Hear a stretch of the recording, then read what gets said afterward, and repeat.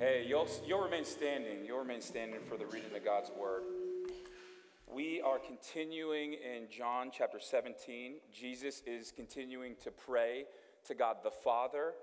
And as we read that where the Spirit of the Lord is, per usual, there is what, church? Freedom. All right. Where the Spirit of the Lord is, there is freedom. So you have a freedom to give an amen. And amen, if you want to vocalize that, is just to be moved by the Spirit. So much so inwardly that you outwardly give an amen, which ends up meaning an agreement. So as I read, you can give amens, or you can just sit there and enjoy the reading of God's word. With that being said, John chapter 17, verse 20, Jesus speaking here, I am praying not only for these disciples, but also for all who will ever believe in me through their message. God, we thank you that you're a God of generations, of Abraham, Isaac, and Jacob. And that you not only care for us, but you care so much for us that you pray for us. And it's not just praying for these adults in this room, God, but you also pray for the future generation that's in City Light Kids and those who are unborn in this room right now.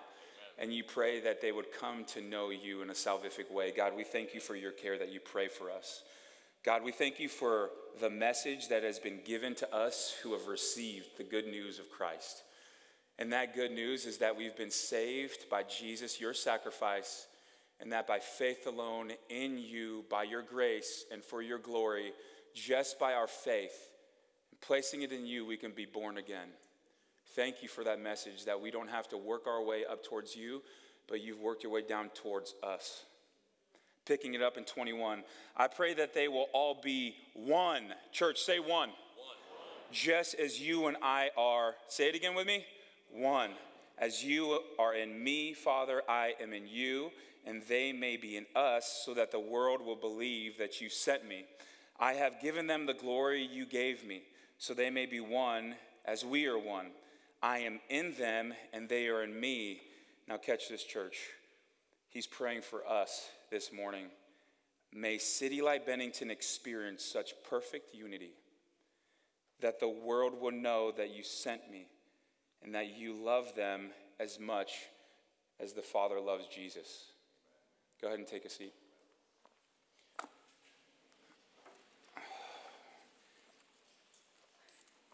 Last week, we were in the text as usual at City Light Bennington. We go from one passage to the following passage to the following passage. We're not that creative. And last week, I felt led by the Spirit to wade into ethical, moral issues of the culture and of politics. So last week I said some things that were controversial. And the things that I said, some people affirmed me in, and then others ended up not affirming me in because you disagreed. And looking back at what happened, I do want to apologize.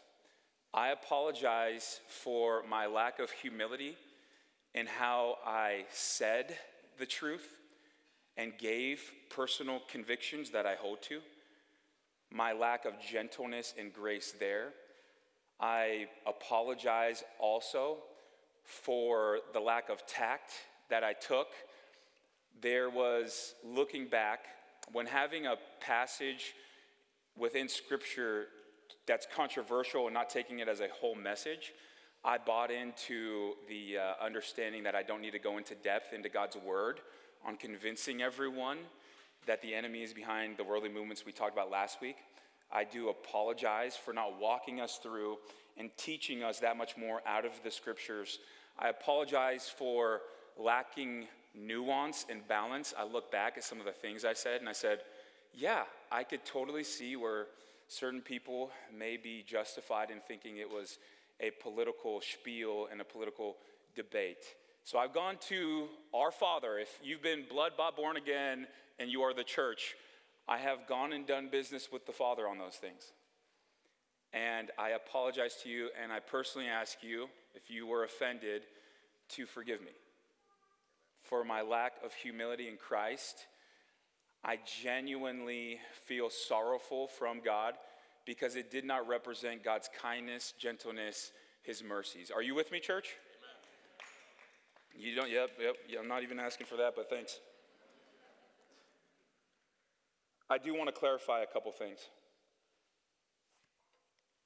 I hold to the conviction that the enemy is behind all those worldly movements we talked about. The content of what was said, I do genuinely believe, is the truth after studying and discerning, and although my lack of tact and teaching those things were what they were, I genuinely do still stand by some of those things that I said, all those things I said. The conviction that I possess, you can disagree with. You have liberty to disagree with me, and my heart behind it is, I would enjoy a conversation with you. It's better to have a dialogue than a monologue, especially if you are disagreeing with someone who's your spiritual sibling. And I know that there may be intimidation because, right, the way that we're built, I get up, or Glenn or Justin comes up here, and it may be intimidating to talk to the shepherd teachers, but I promise I want a conversation to hear you out, to understand you, and I'm not even going to lie, to also enter into some teaching of where I ended up lying or how I got to those convictions. So my aim in meeting you, come after, holler at me. I love you, and I think a lot of you love me. And so all of it's going to be based in gentleness, grace, leading with grace, and then following with truth. And that's where I lost. I led with truth, and I did not lead with grace. So I made it that much more harder for some of us to agree with. With that being said, the pulpit, just to clarify, the pulpit and the ministry of philosophy that we have is to herald the gospel and the word of God. Now, this talks about every ethical or moral issue you could imagine or ever experience, despite if the political process politicizes it and says you can't talk about it. The word of God is for the equipping of God's saints to have a worldview on how to discern the matters at hand in culture. So we will not, and I mean this in grace, I'm just letting people know with clarity and in love, we're not going to shy away as we work through passages what from this says. And we trust in the word of God and the Spirit of God. And so once we read and we ask the Spirit of God if this is where he wants to bring the application, by God's grace, we'll lead with grace, but also follow it with truth.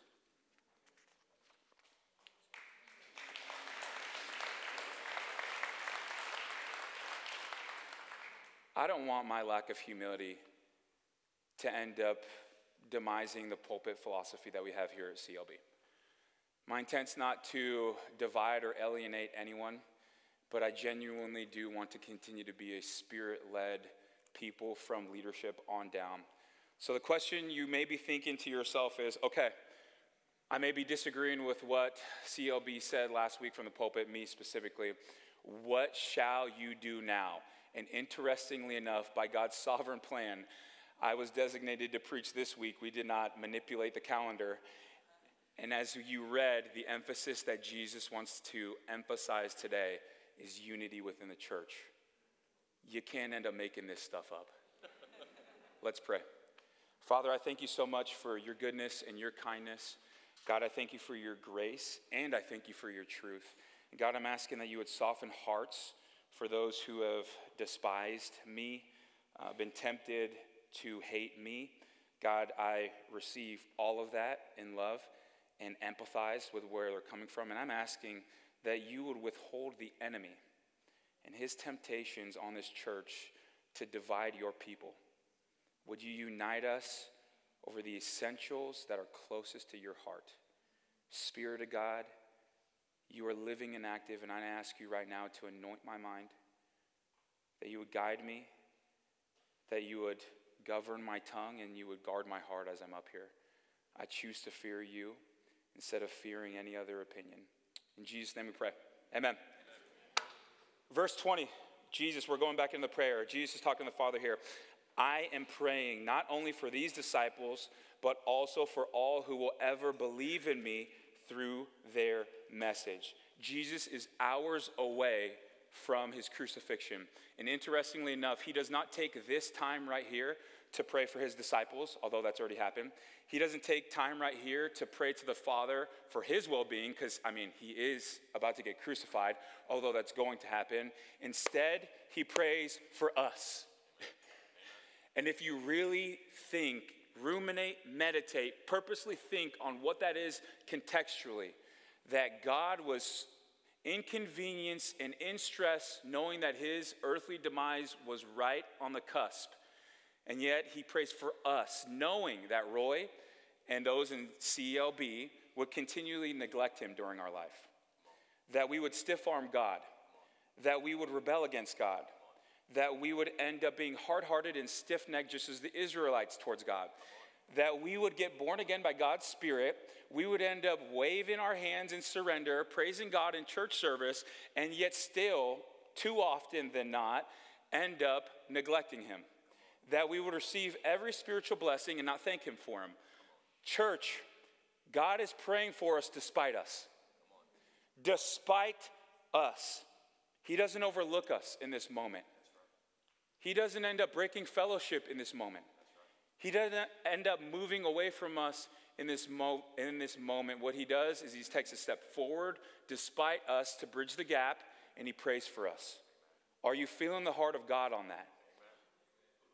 Church, this is the first thing that Jesus is modeling when there are disagreements within the church, knowing that we would sin against one another. It is prayer. That is the first step, is to pray for those who offend you. And it is talking to God the Father and doing something unfathomable before you got born again. Praying for those who you disagree with and those who you think are your enemy. He does the unfathomable. This past week, I got a text from someone in the congregation, love him, and he said that he was praying for me and a mighty discernment in things of ethics, politics, morality, whatever to touch on. And I found out later in the week that he disagreed with me on those things. Do you end up seeing what Christ has bought for us? That we can disagree with someone, and yet we can still pray for that person. And if it sounds foreign to you, maybe we take too much cues from the culture. If it sounds foreign to you, this is exactly how the family of God operates. It's exactly how God wants us to unify. It shouldn't sound foreign to us from this day forward.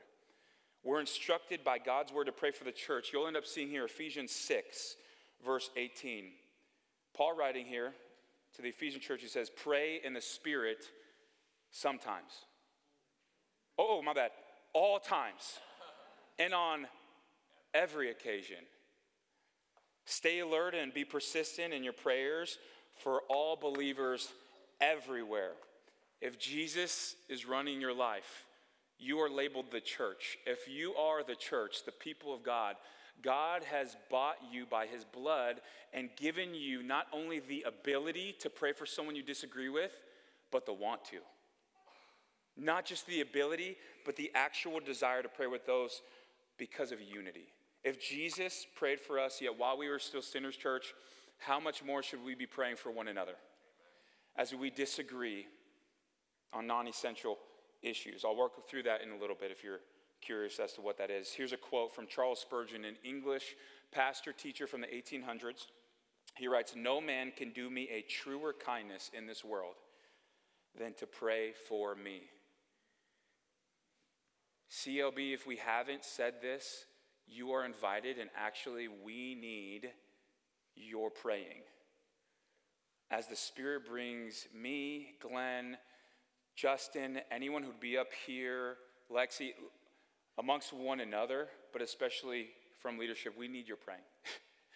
It is the kindest thing that you could do for my family is when you are praying for us and the salvation of our kids, the preservation of our marriage, that we would not only love one another, but like one another, that we would enjoy community on a staffing level. It's the kindest thing you can do. But let's get back into the conversation because Jesus is going to end up praying something specifically for us. Verse 21, Jesus praying to the Father here, "I pray that they will all be one, just as you and I are one. As you are in me, Father, and I am in you." Jesus prays that City Light Bennington would be one as Jesus and the Father are one. The word that Jesus uses in Greek is heis, and it means a single unit. That's what it looks like to be one in this prayer. And so In the Trinitarian God that we worship, there's God the Father, God the Son, and God the Holy Spirit. And they are one in nature and in quality. But they also have shared roles and some differing roles. And yet they're still one unit. In other words, Jesus is praying, y'all, that we would be one unit, that would be united, but we would not be uniform. God is promoting in this passage and through the scriptures unity, not uniformity. Unity, not uniformity. St. Augustine of Hippo was a theologian of the 300s, and he wrote this: in the essentials, unity. In the non-essentials, liberty. But here's the key: in all things, charity, love. We're to be one unit in the essential Christian doctrines of faith and unite despite disagreements within COB over those things. You'll end up seeing them up here. This is on our statement of faith, picked from there, and it is Christian Orthodox statement. So as we work through, this is the unity that we need to have over these things. If we don't agree in these things, you'll see a breaking of fellowship and it actually being biblically permissible. Let's look at it. First one, God's eternal. No one made God.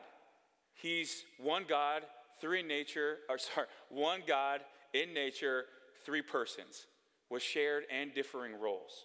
The Bible is the infallible word of God. That what we see in it, we don't have to question because it was spoken by faith. We believe by faith that it is God's word, and it directs how we see everything. Humanity is distinct in that we're created in God's image, both male and female, and that there are roles and assignments that have been given to male and female, and the sexual relationships are within marriage. Jesus Christ was born of the Virgin Mary. You can see all these verses on your own. You can go look it up after if you desire to study. Holy Spirit indwells the born-again believer. Everyone's born with original sin. That is what has separated each one of us from a holy and perfect God. The gospel is the good news that God saves sinners through the life, burial, and resurrection and death of Jesus. Salvation is the free gift of God and is provided by God alone through faith alone, because of Christ alone, for God's glory alone. And if someone would turn from their sin, meaning repent and trust in Christ for their forgiveness, that they'd be born again. We need to unite over that God, by his Spirit, guides, leads, preserves the local church and his people. And he's given us gifts to serve one another. And that Jesus will return and usher in a new heaven and new earth, in which there'll be at that point zero disagreements and conflict. Amen. Okay? These are the things with simplicity, and each local church has to discern these things, but this, with a clear conscience, we can share with you is what we need to unite over. It's what St. Augustine ended up calling the essentials of Christian doctrine. We're to be one unit, one band, one sound, in sync on these essential doctrinal issues. But we're not to be uniform in the non-essentials. And I'll explain that. What I shared last week was a conviction, not a doctrine, that the enemy is behind all those movements. It was a conviction. And you throw it into the category of non-essential, meaning you can disagree with me on those things and we don't have to break fellowship. Are you feeling me there? Is this helpful? We don't have to disagree and break fellowship with there. But again, I want to reiterate, why are we disagreeing? That's my question. Come to me. I want to know. Because genuinely, I confess, there are times I have to look at myself and say, what is influencing me? Is it my emotions? Is it my circumstances? Is it the way that I was born and raised? There are so many influencers. I just want to have that conversation of how do people, as we self-reflect, come to these disagreements. And because of this, because there's liberty in the non-essentials, it is one of the reasons why that we have diversity throughout the church, not only here, but in other local churches. Diversity in political parties that are represented here as you vote. Diversity in skin color. There are a few black folks in here, so we can actually claim that we're a diverse church. That was a joke. It's okay, white people, it's okay. Diversity on theological issues that are non-essential. There is diversity in the church, liberty on non-essential issues. You feeling me? But I also want to clarify, there can be no diversity in truth. No diversity in truth. And as time goes on, and you trust the leadership and pray for the leadership, we'll wade into those matters and clarify, unlike I did last week, of what is non-essential, what is essential, here is truth. And it's incumbent on you as we study for you to continue to ask the Holy Spirit if it's true. And let's not overlook the reason why. If you've been thinking like, why is Jesus praying for this? It's the same principle of why we pray for anything. For unity to happen in CLB, it will have to take divine help. That is why we pray in every facet of our life. And this is the same exact situation. Y'all, we have a lot that will want to pull us away. Personally, we have our old sin nature that when you disagree with people, there are old habits that we each have that want to pull away and just kill someone off and be like, it's easier to just not deal with you. It's easier to go somewhere else.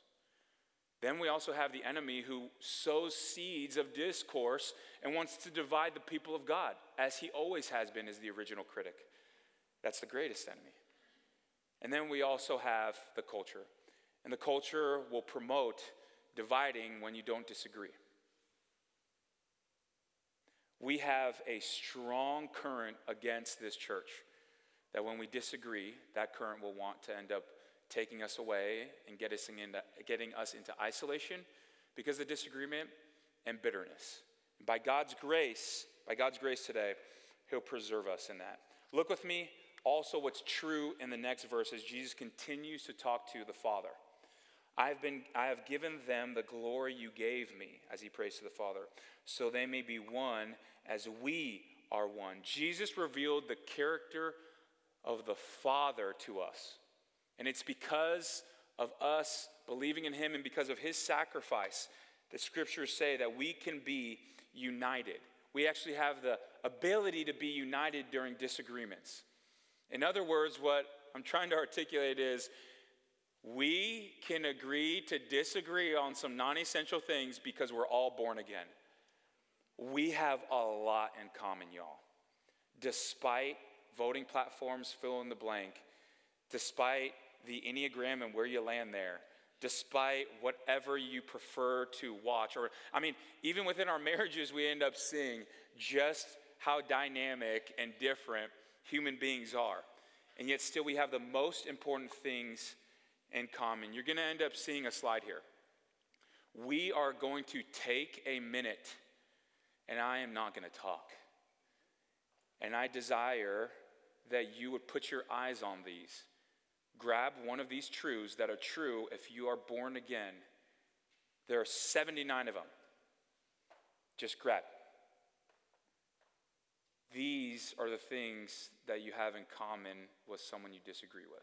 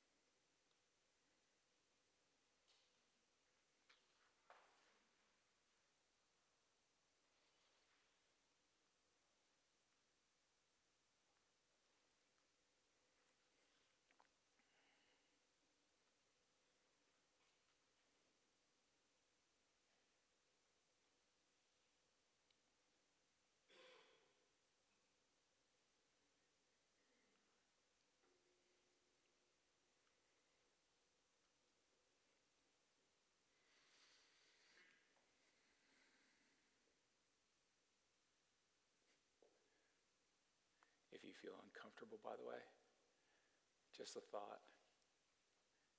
This list is so long with what we have in common.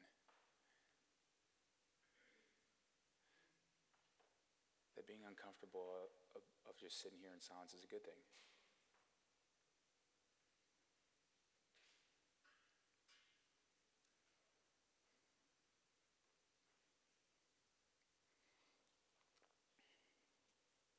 I'm going to continue talking as you have your eyes up there. We have not just a lot in common, church. We have the most important things in common, which are spiritual realities. That if you have bowed the knee to Jesus, we're all a part of the family of Christ and share these things in common. Our blood-bought identity and spiritual blessings in the heavenly realms. All this unity talk is not just for ourselves, just because, some harsh words were said last week. Jesus intends in this text that it actually be for what's greater and a greater purpose than our relationships, but it's for the onlooking world. Verse 22, Jesus speaking here, I am in them and you are in me. May they experience such perfect unity that the world will know that you sent me and that you love them as much as you love me. May they experience such perfect unity.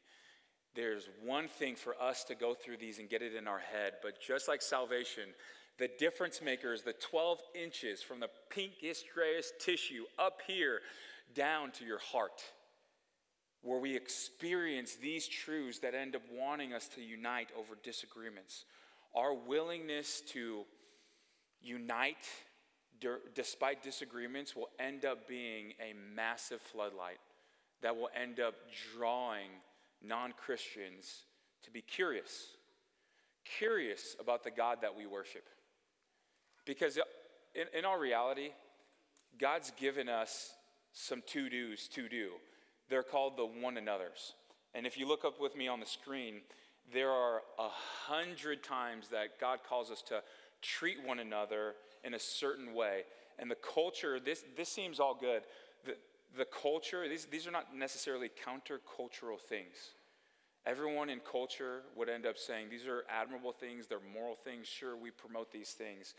And the first half of 1/3 of it is to be unified with one another, as you read up on the screen. Then you'll see the next one is you'll fight for loving one another. That's the next 1/3 of one another's within treating each other in the church. There's humility and then there's rest. But interestingly enough, what will draw people is that we do this with those we disagree with. Is that we do this with those we see as possible enemies. You see, the culture will do some of these things. They'll go at another person's preference. It's called behavior modification, and we all did it. But the difference genuinely is that when it hurts to do it, the church, by God's grace, will do it. We will treat one another with humility, with respect, with love, and in unity. And God tells us to do all these commands, all these 52 plus commands up to 100, regardless of our circumstances. They are commands, despite if someone offends us. Because if, in all reality, we offended the God of the universe first. Amen. And yet still, he extended loving kindness in every way you've seen those passages. He's been that plus Google to us. He's that kind of God, totally different. How valuable is unity in the church? Jesus went to the cross, endured man and his sin, and ended up suffocating and yet still rising on the third day so that we would be united to him, church. How valuable is unity within CLB? It's enough that God gave his all despite us. And it's just by God's grace that we end up getting to do something that is an object lesson, a visual teaching, and that's communion. If you're serving communion, please go to your stations. You're free to. Communion we do if you are born again and if Jesus, you've consciously said to lead your life. It's for the church. And so after I make this invitation, it's, again, a reminder that we would keep in remembrance God's good and loving kindness because of his life, death, and resurrection. And so as we end up getting invited to stand up and walk over, my instruction unique to this morning is look at everyone who's getting up, if you are a part of the church, if you are born again, as a spiritual sibling, looking to unite over the essentials. And for those of you who haven't yet bowed the knee to Jesus and is not allowing Jesus to run your life, I invite you to just chill out, sit down. This is a biblical family meal. And so as people would get up and come over to these tables, my prayer is that God would give you and move you with some thoughts about why these people individually have said yes to Jesus. My prayer is that God would minister to you just in the sheer volume of people getting up. So with that being said, we get this from the scriptures in 1 Corinthians 11. Paul writes to the church, and this is communion. For I pass on to you what I received from the Lord himself. On the night when he was betrayed, the Lord Jesus took some bread and gave thanks to God for it. Then he broke it in pieces and said, "This is my body, which is given for you. Do this in remembrance of me." In the same way, he took the cup of wine after supper, saying, "This cup is the new covenant between God and his people, an agreement confirmed with my blood.